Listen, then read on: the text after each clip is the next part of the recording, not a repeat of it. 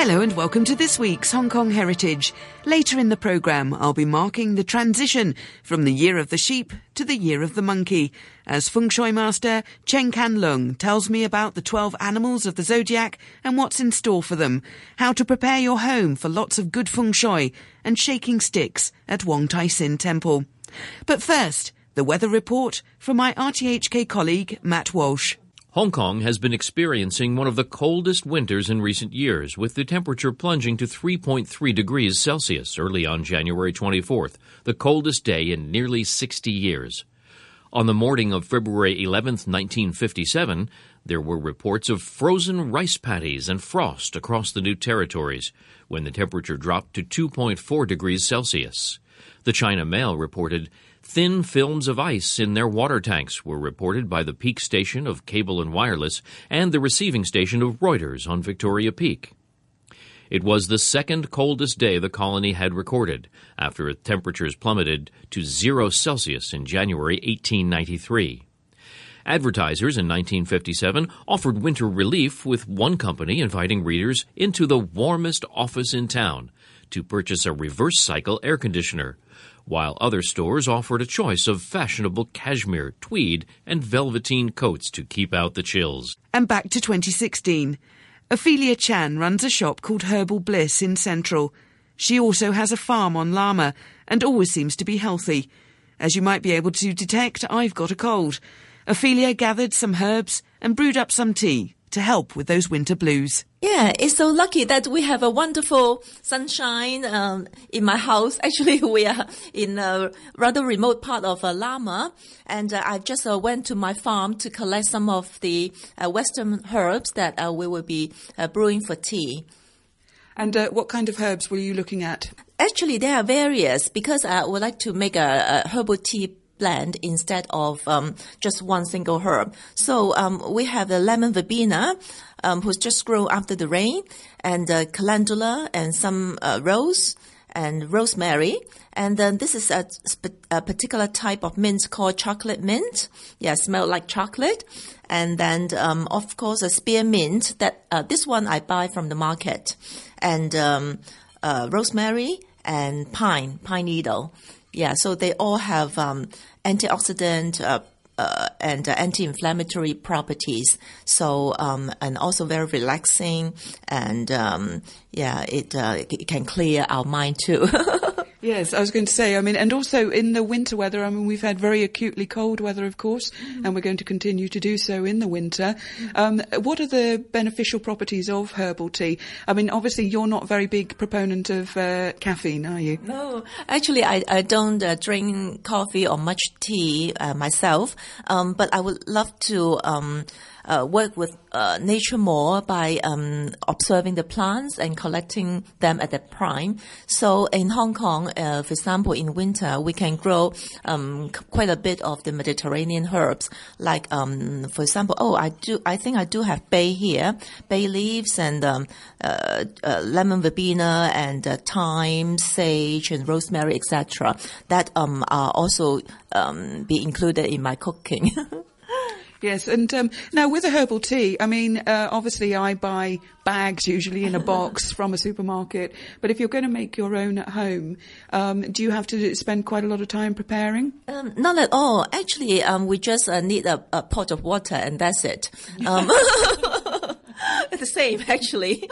Actually, it's much more convenient because we just collect from pots. For example, some people may grow plants at the rooftop or at the balcony. All we need is about, I would say, 80 to 90 degrees Celsius of boiling water, depending whether you want it to be a pleasurable drink or a medicinal drink. Because for medicinal drink, you need about 100 degrees Celsius boiling water, because that will extract the bitter principles as well as the tannins and all the vitamins and minerals inside the herbs. And so you don't want to put it in absolute boiling water. You need to not take the kettle up to that point. It really depends on what kind of herbs or plants I'm using. For example, if I'm taking the leaves and the flower petals, then the fragile part of the plants, then we just don't need too high temperature water. But if we use root, for example, then we even need to boil the root. Yeah, that is called a decoction, DECOCTION. That is a decoction. Now what does that mean?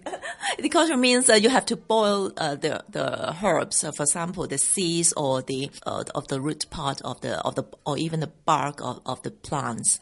Yeah, and what we are making today is called in French. I don't know whether I pronounce it correctly. It's called tisane, TISANE, or infusion. So we just submerge or immerse the plants in just boiled water. Yeah, and so if we can just recap, you've got in front of us, what are you going to be putting in the pot?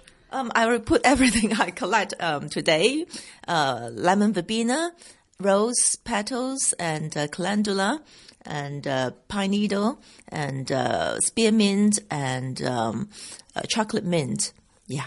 Oh, beautiful. Well, let's give that a go then. Yeah. So you basically put it in an infuser in the pot, or how do you do it? Yes, for example, for the flowers, I need to take off the stem or the bottom part of the petals because it will be a bit bitter.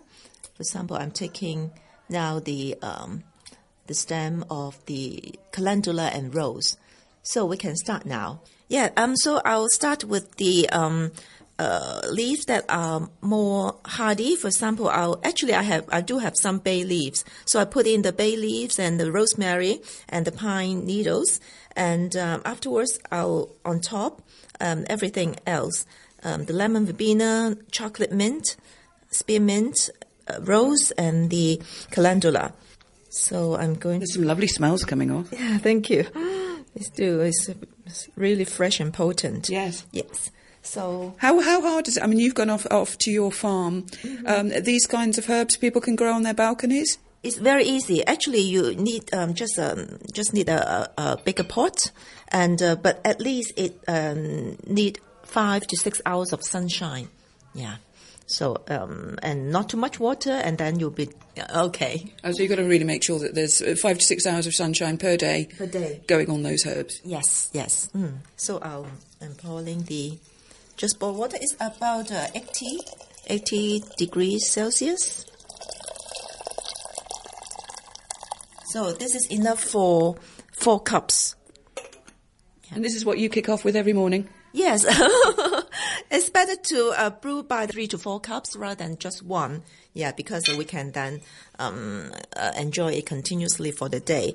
In the Western countries, people just brew maybe over 10 cups and keep it in the fridge or in the open.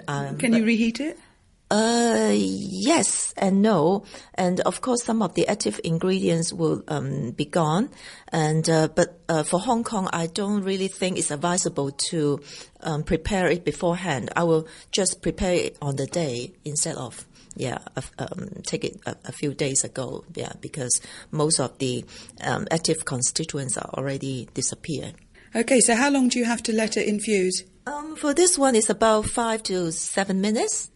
Scientifically, what's happening is so the hot water is pulling out all these antioxidants. Yes. So how does it work? Yes, because the water is one of the solvents, although will not be as active or as potent as tinctures. For example, a wine macerated. Of course, alcohol is the best solvent as well as a preservative. So that was if you were making perfume or something?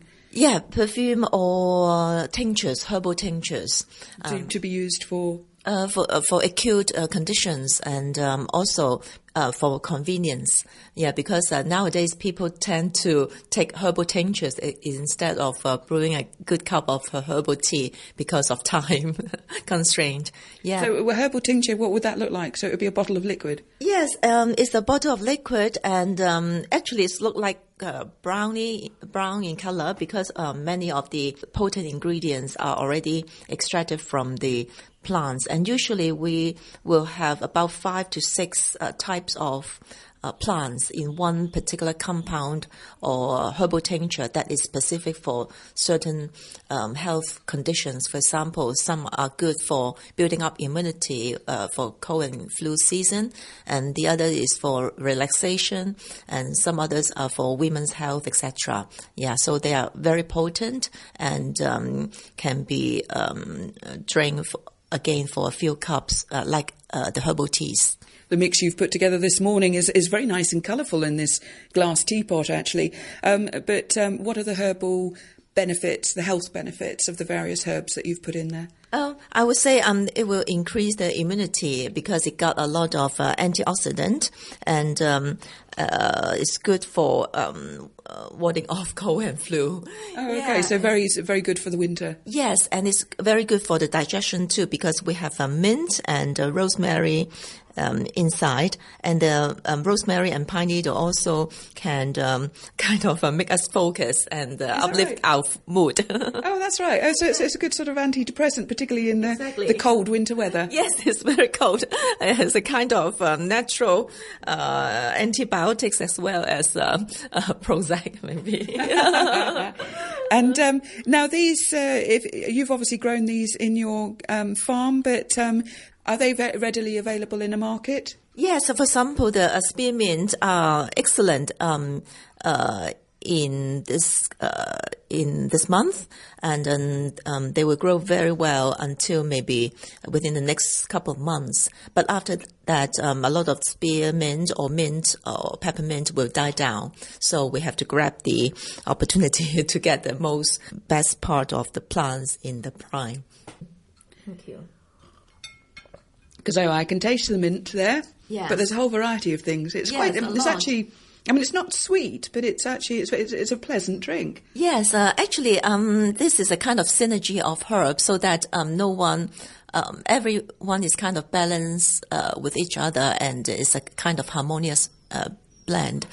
Well, I think we've just taken our herbal tea out onto your balcony here yes. on Lamma. Yeah. Gorgeous, absolutely brilliant day after this the coldest weather that we've had for decades. Yes. And here we've got a day with blue sky. We've got green hills around us. Yes. Absolutely lovely. In front of us is Champaca, and next to us is the eucalyptus radiator.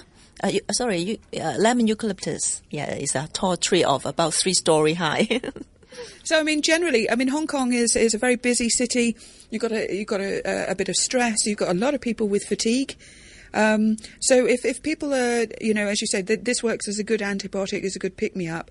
So for people throughout the day, so if they're needing something to wind down before they go to bed, what would your recommendations on a herbal tea be?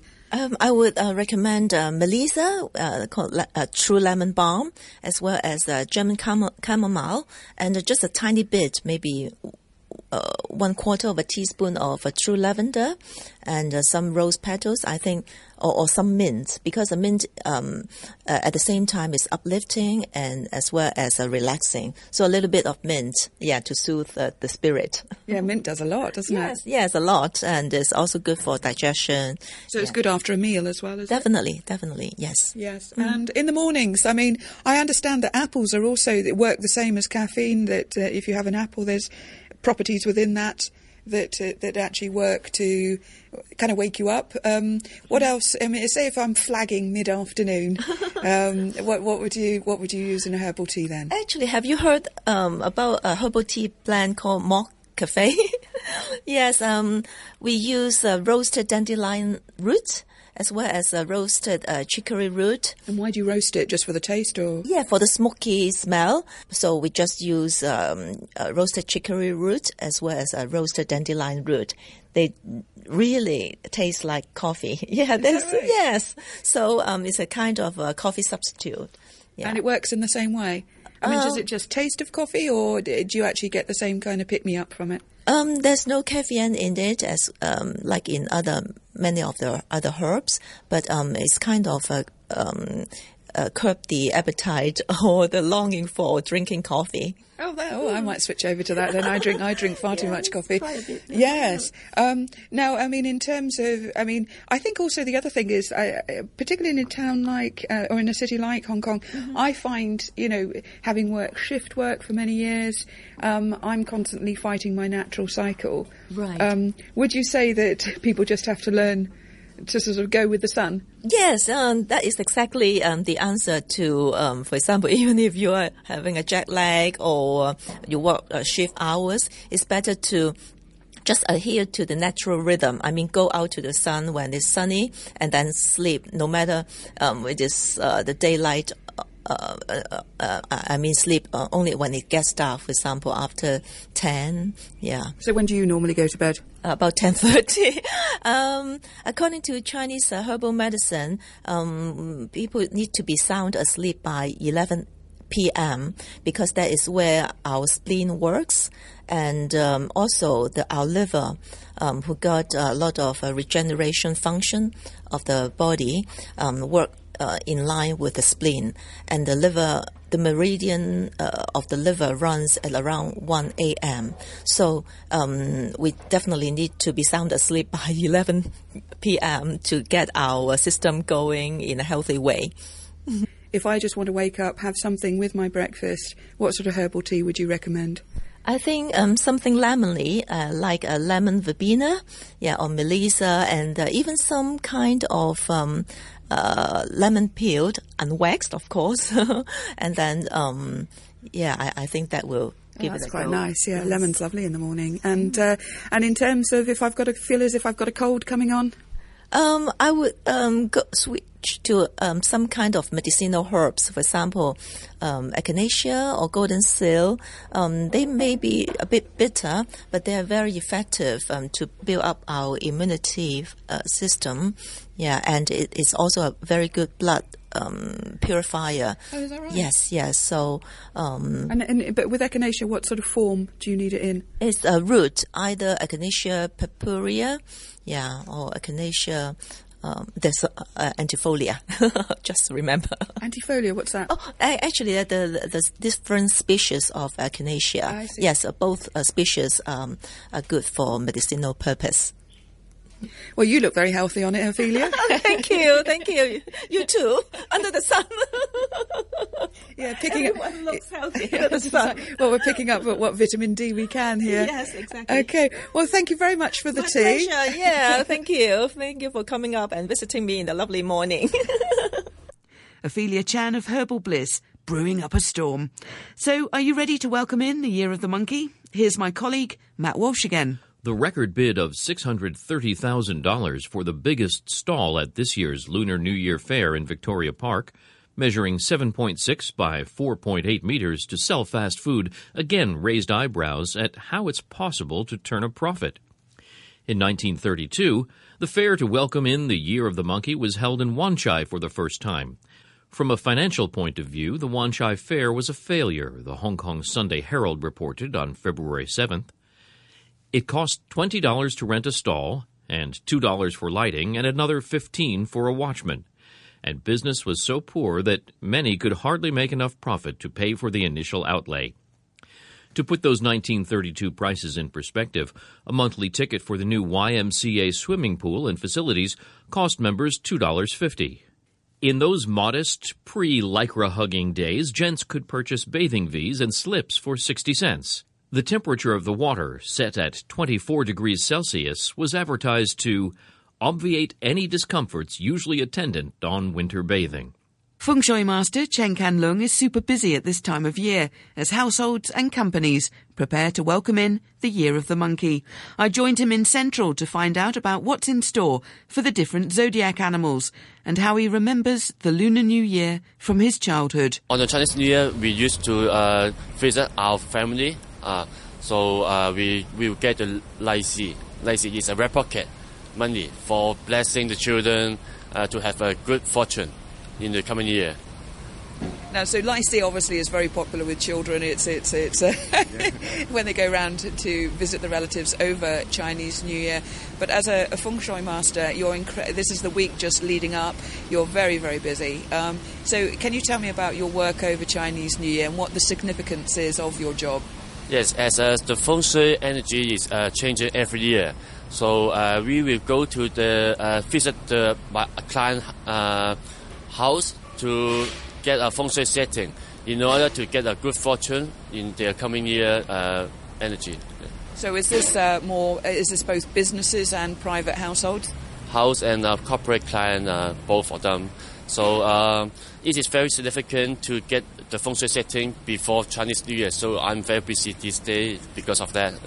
I see. So you will now go off to businesses, and then what do you do when you say you to set the feng shui setting? What does that involve? We will, as the energy is different in every grid in the house. So let's say, for example, if someone would like to have a good relationship, the energy of relationship is on the east grid. So we would put a red mat on the door, and to boost the luck. Is that right?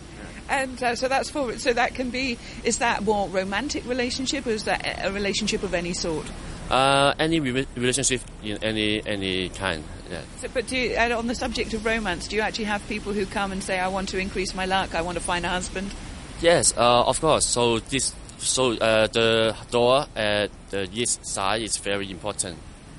So in a house, I mean, how can I, if I walk into my flat, how can I need to get a compass out and see where all of these sides are? Yes, first of all, you can go inside your house at the center, and you see the compass to find the directions. Then you will find the night grid of the house. In terms of Chinese New Year, you sort of say about putting out a red mat, but what other aspects, if we're going into the Year of the Monkey now, in terms of what can we expect from this year, or is that too simplistic? Is there, I presume it's very complicated, all these different aspects coming together. For the Monkey of Years, the energy of water and fire is swapping. So used to be, for example, for 2013 to 15, the energy is metal and water major, but from now on, after 2016, the energy is swapped. So water and metal energy is used to be strong, but now is weakness, and the fire and wood energy is become strongest. So we have to do the feng shui setting in order to balance the energy. So in terms of the Year of the Monkey, the zodiac sign, the monkey, what does that signify? What kind of characteristics? For the zodiac sign, we have 12 animals, and the monkey is the 9th animal in the 12th zodiac sign. Monkey is a very smart, intelligent, and very energetic animal. So if your zodiac sign is monkey, which means you have a similar characteristic of the monkey.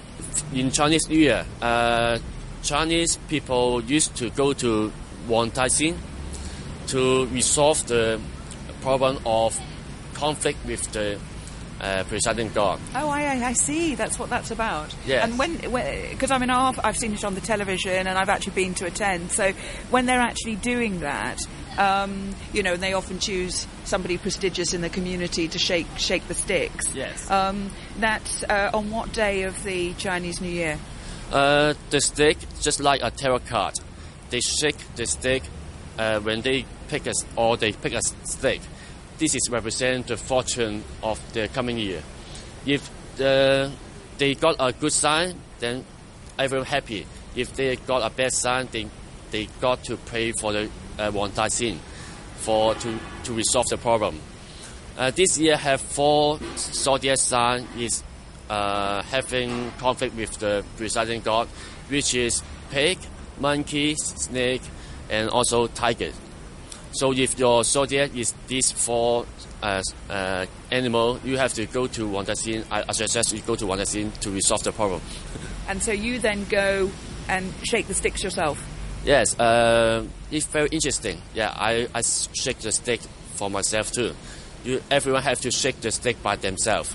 not the others to help. And then whatever stick comes out, you then read it, or you take the stick back to somebody who gives you a piece of paper. What's the process?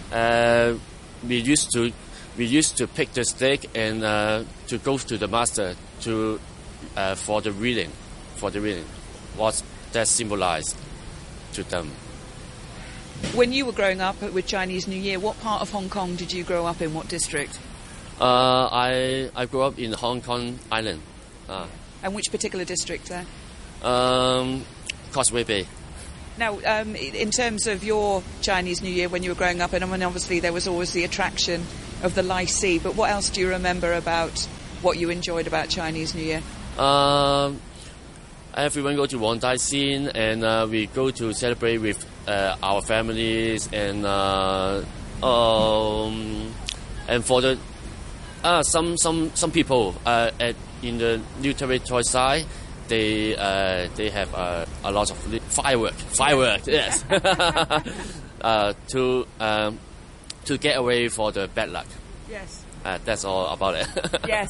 No, in the New Territories, I mean, I certainly know where I live on one of the outlying islands. It's there'll be a few firecrackers going off, whether it's legal or not, and so that I think that is really rather fun and adds to the atmosphere as long as it's played safe. But and I love watching those whole big strings go up with all the dust and smoke.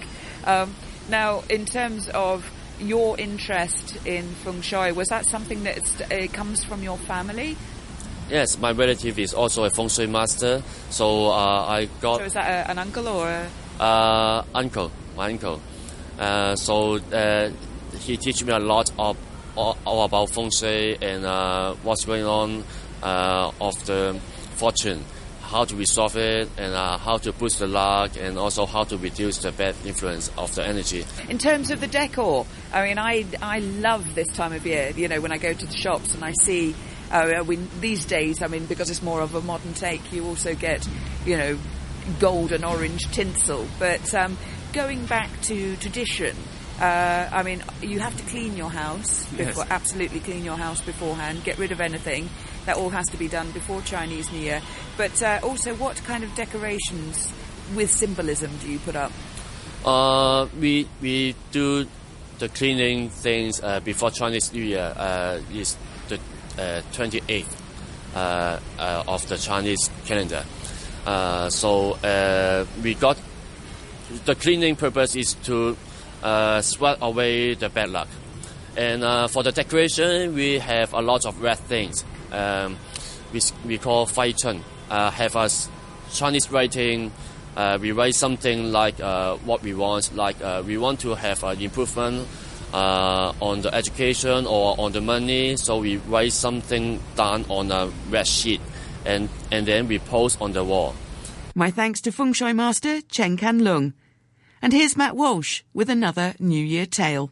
A popular attraction at Lunar New Year in 1932 was Harmston's Circus in Kowloon. However, one of its stars had gone missing.